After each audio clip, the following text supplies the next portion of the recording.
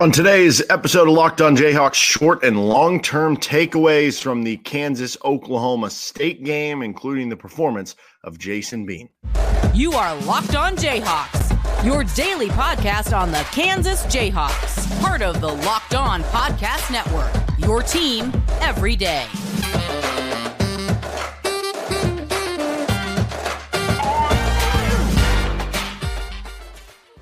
Johnson, you can hear me as well Monday through Friday from 3 to 6 p.m. on KLWN in Lawrence with Rock Chalk Sports Talk. Thanks for making Locked On Jayhawks your first listen every day. We are free and available wherever you get any of your podcasts. And you can also find us on our YouTube page where you can like and subscribe to the show. Thank you to all the everydayers out there for tuning in to each and every episode. First, today's episode, before we get into our short and long-term takeaways, is brought to you by Prize Picks. Go to prizepicks.com/lockedoncollege and use code LOCKEDONCollege for a first deposit match up to $100. Daily fantasy sports made easy. All right, so we're going to get into our short and long-term takeaways from the KU-Oklahoma State game. Kansas falls 39-32 to Oklahoma State. We're going to start with the short term, finish with the long term, and get to more on Kansas-Oklahoma. First in the short term. Obviously, that sucked on Saturday. And, I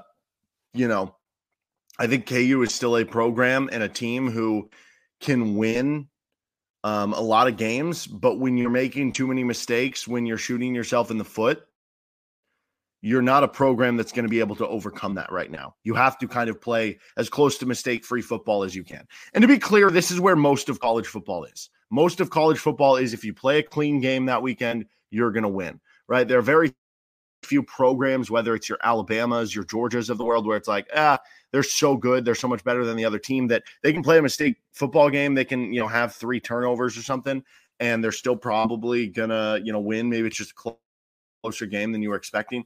Ohio State, Michigan, like there are certain teams out there where it's, I guess, dependent on, no matter what, like you're going to find a way to win. Kansas is in that middle zone where most college football is, where, if you play, if you have a few mistakes here or there, you can overcome it.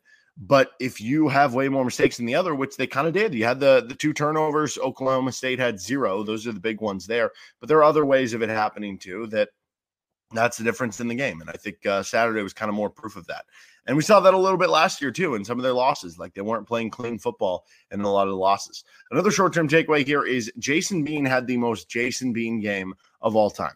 So you go back to last year, you look at some of the games, whether it's against Baylor or Oklahoma, second half against TCU, the stats are exhilarating. They jump off the page for Jason Bean. That was the case in this game against Oklahoma State. You throw for 4 bills, 5 touchdowns or 4 touchdowns or 5 touchdowns. I'm sorry. Just numbers that jump off the page, especially for backup quarterback. Now, as far as you're trying to maybe determine what leads to winning or losing a football game, interception in the red zone, that's tough. Interception at your own end of the field, that's tough. Unable to score points on the last 4 drives when really getting a touchdown on any of the 4 would have sufficed. Those are tough. So it's very hard to distinguish how you fully evaluate this game. And if you view it, it really depends on the lens you view it from. Do you view it from this is your backup quarterback and you got 5 touchdowns, 400 yards, even with the 2 interceptions? Typically you take that from backup quarterback and you look across the country, backup quarterbacks are not even coming close to doing those things. From that lens, it's an A+. But from the lens of making the key plays when it matters at the end of the game, still maybe not having the full trust in terms of, some of the read option game, or like at the end of the game, it causes you to use a timeout on 4th and 1 because maybe you didn't fully trust what you were going to get into there offensively. There are certain things, or just really struggling over those final few drives, that's like, well, but if we're just evaluating on its own and forgetting the backup tag, it wasn't good enough. So it was the most Jason Bean game or is the Jason Beaniest Jason Bean game because it was everything that we've kind of talked about there when you're talking about the differences with Jalen Daniels and Jason Bean. That you basically have to have the precursor that Jason Bean is not Jalen Daniels. But then you also have the precursor of like Jason Bean is still a good quarterback. He's still kind of a middle tier, maybe top half of the quarterback in the Big 12. It's just the difference between those guys who are average and the top guys are different. It's like when you're watching Kirk Cousins versus Patrick Mahomes, like Kirk Cousins is a good quarterback, but there are a lot of things that there are shortcomings there, whether it's big moment plays or, struggling in a few areas that differentiate being maybe the 12th best quarterback in the NFL to being the best, right? And that's kind of where you are, Jason Mean. Like, he's a good enough quarterback to win a lot of games. He's a good quarterback. He's one of the best quarterbacks you've had, if not the best, since Todd Reesing, besides Jalen Daniels. The thing is, you have to do other things well to make up for that if it is going to have some shortcomings here or there. And so overall, he played a good enough game to win, but it's unfortunate because you struggled running the football, 3.1 yards per carry. You struggled defensively. You struggled on special teams. And so when you combine all of those things, you didn't need Jason Mean just to play a good game where he played a good first 2.5 quarters. You needed Jason Mean to play a great game where he played 3.5 good quarters or 4 good quarters of football. And maybe that's unfair for him to be thrust into as the backup quarterback, but that's kind of where you're at in this game, which leads to a lot of nuance that overall, like I said, I thought Jason Mean played well, but certainly there was some stuff left on the table that could have taken it to the next level and won you the game, which is where the nuance is at. Short-term worst running game of the season. I guess this could be long-term because maybe it shows that you are vulnerable in some sort of way in terms of your rushing attack that we haven't seen this year. I kind of thought coming into the week that KU was always going to be a team that had at least like 120, 150 rushing yards each and every week, that even the teams that did well defending them, they would still find a way to make it a strength because that's how good they were at it. Well, that wasn't the case in this game. Only 90 yards rushing, 3.1 yards per carry. Maybe that does show you're vulnerable for the future. I don't really think it does. I think this is going to kind of be the exception to the rule game.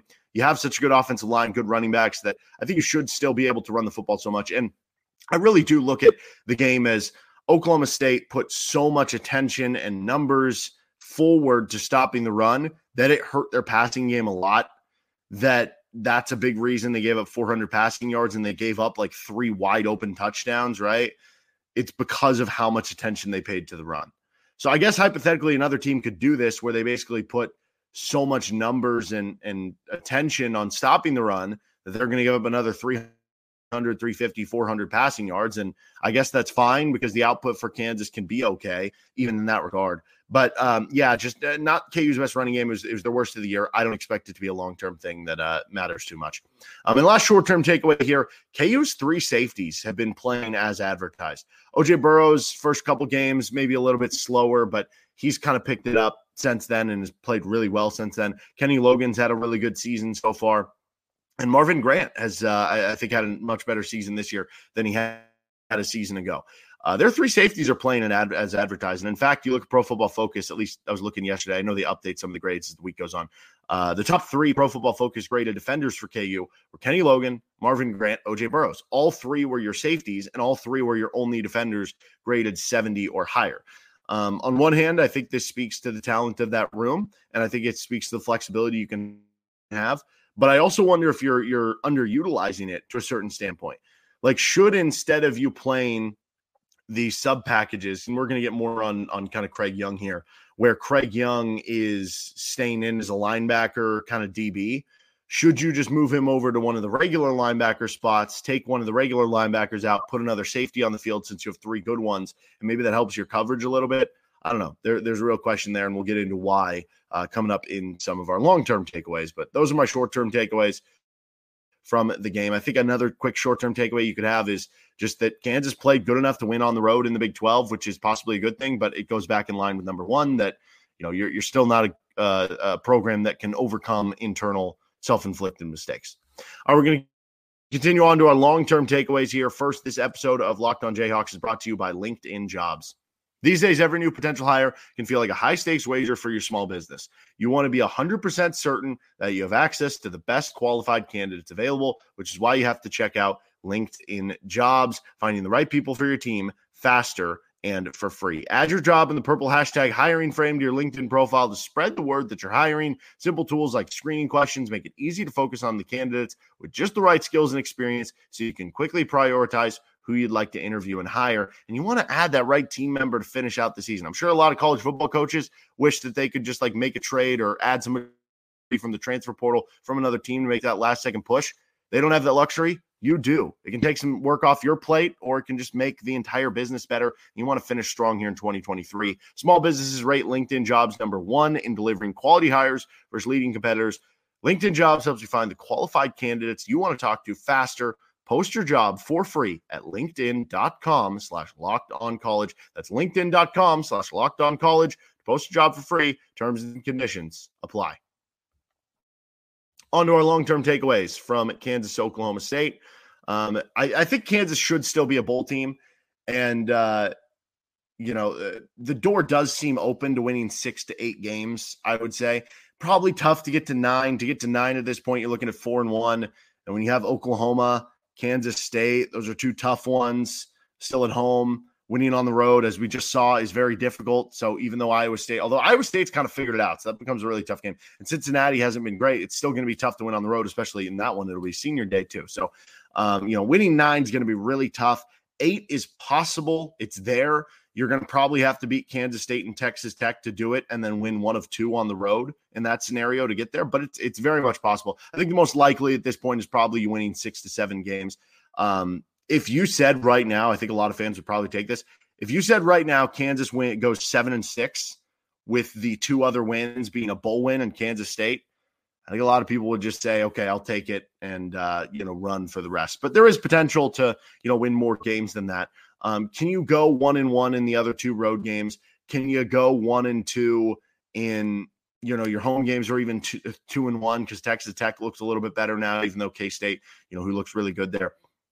I will acknowledge, if you somehow upset Oklahoma, we can go back to the kind of pie in the sky talk about where this can get. If you beat Oklahoma, maybe the opportunity to get to 9 wins does become more apparent, or 8 looks, almost like a certainty at that point if you do beat Oklahoma. So that can change things very much. But right now, if you lose to Oklahoma like you're going to be expected to, 5-3 would be the same record you had through 8 games last year. And then you're at Iowa State, who, again, Iowa State's kind of figured things out. I think they've won like 3 straight Big 12 games or something like that. I mean, they beat Oklahoma State. They just beat Cincinnati pretty handedly this past week. So Iowa State might be getting pretty good. And is there a chance you get to 5-4, which would actually be a worse record than you were through 9 games a season ago? Another long-term, I'm starting to get a tad worried about the kicking game. This is back-to-back weeks now that you had blocked PATs. And if you just take into account, it's 3 times, because 2 times against Oklahoma State, once off a bad snap, once off a block, and the block against UCF. That's 3 times in the past 2 weeks that you have had issues with the PAT game. Some of the we saw Keller miss a field goal the other week, and some of the field goals have maybe been a little shakier in terms of getting in, but just kind of like barely making it. So I'm starting to worry a little bit about the kicking game, but maybe they can get that rectified coming off the bye week this week. Another long-term takeaway here, I think the run defense and the defense overall is still better. Right now, you're giving up a little over 27 points per game, which would be about an 8-point per game improvement from where you were a season ago. Obviously, you play Oklahoma and Kansas State and Texas Tech, some high-powered offenses. Those numbers probably going to go up by the time the season is all said and done. How much further? I don't know. And I do think the defense, either way, is better than it was last year, and the run defense is better than it was last year. But just how much better is the real question here, and that's a question we had in the offseason. And right now, you've given up 3 straight games of 200 or more rushing yards. The KU linebackers, who have mostly been pleased with their progress so far this year, still understanding there are going to be some shortcomings there, they really struggled on Saturday. Here is the run defense grades as of yesterday on KU's linebackers. Rich Miller, 56, J.B. Brown, 50, Tywan Berryhill, 47, Cordell Wheeler, 28.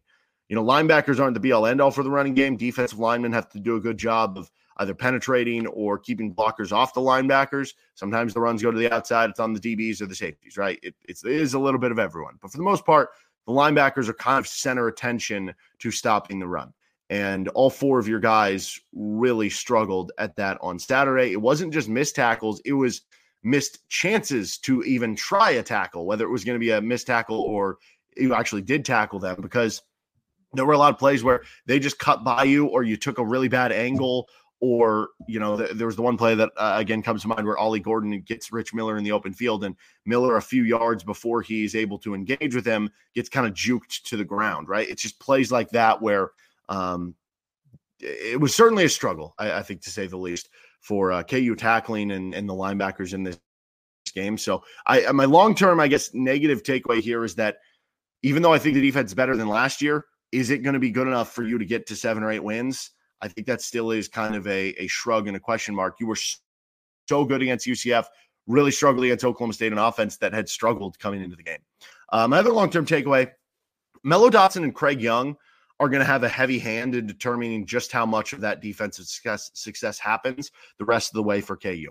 So currently, as much as experience as KU had coming back to the back end, you bring back your top 3 corners, top 3 safeties, some other experienced players come in. KU is 10th in conference of the 14 teams in yards allowed per pass. So it's not the worst, but it's definitely much worse than you think given the personnel and the experience. And it's pretty clear that defenses are more so avoiding Kobe Bryant at this point in time and being picky and choosy of how and when Kobe Bryant gets targeted. And that has led to a ton of targets for Melo Dotson and Craig Young. Right now, Melo Dotson has the most targets against on KU. Craig Young is second. Rich Miller, I think, is third.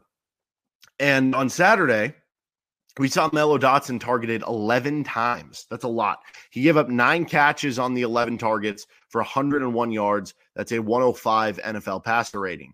Craig Young, meanwhile, was targeted second most in the Oklahoma State game. He was targeted 6 times, and he gave up 5 catches for 112 yards and a touchdown. So, with both these guys, it's pretty clear that offenses are kind of setting things up to go after both of them. And by the way, the NFL passer rating that Craig Young gave up was a 158.3. That is a perfect NFL passer rating. So with Melo, he's now been targeted 42 times this season for 360 yards. His NFL passer rating is still fine there, 79.5, but lately the numbers are skyrocketing and he's been kind of struggling there, and especially in this Oklahoma State game. With Craig Young, he's been targeted 28 times this season for 231 yards and 2 touchdowns for a 113.8 NFL passer rating against. You go over to Kobe Bryant to show you how much they're avoiding him. He was only targeted 3 times against Oklahoma State. He gave up just 8 yards. That's it on 3 targets. He's been targeted only 21 times this season. Melo's been targeted double that this year, with only 15 for the Kobe Bryant coming in the 4 Big 12 games. So teams are basically saying, we're only going to go Kobe if we really feel like we have the look. We're mostly going to avoid him because we're worried about what's going to happen. And Oklahoma State almost paid the price. There was almost a pick 6 from Kobe Bryant from the game. With Melo, there have been some struggles there. And so teams are basically just overloading. I wonder if KU needs to start double teaming on Melo's side more, putting more safety attention there. And this goes back in line with kind of what I'm wondering if, with Craig Young, are you better off just playing in that hawk position, just another defensive back, and then moving Craig Young to one of the linebacker spots so that one of your linebacker spots has a better coverage guy and you have a DB in there instead of Craig Young as another linebacker out there? I don't know if that'd be helpful at all. I don't know how you work around this schematically, but certainly the play of both those guys, because they're getting targeted a lot. Offenses are looking for them, especially to try to avoid Kobe Bryant. How well they play over the final 5 games is very much going to determine the success or the lack thereof of this defense. I'm going to continue on more on Oklahoma. First, this episode of the show is brought to you by Prize Picks.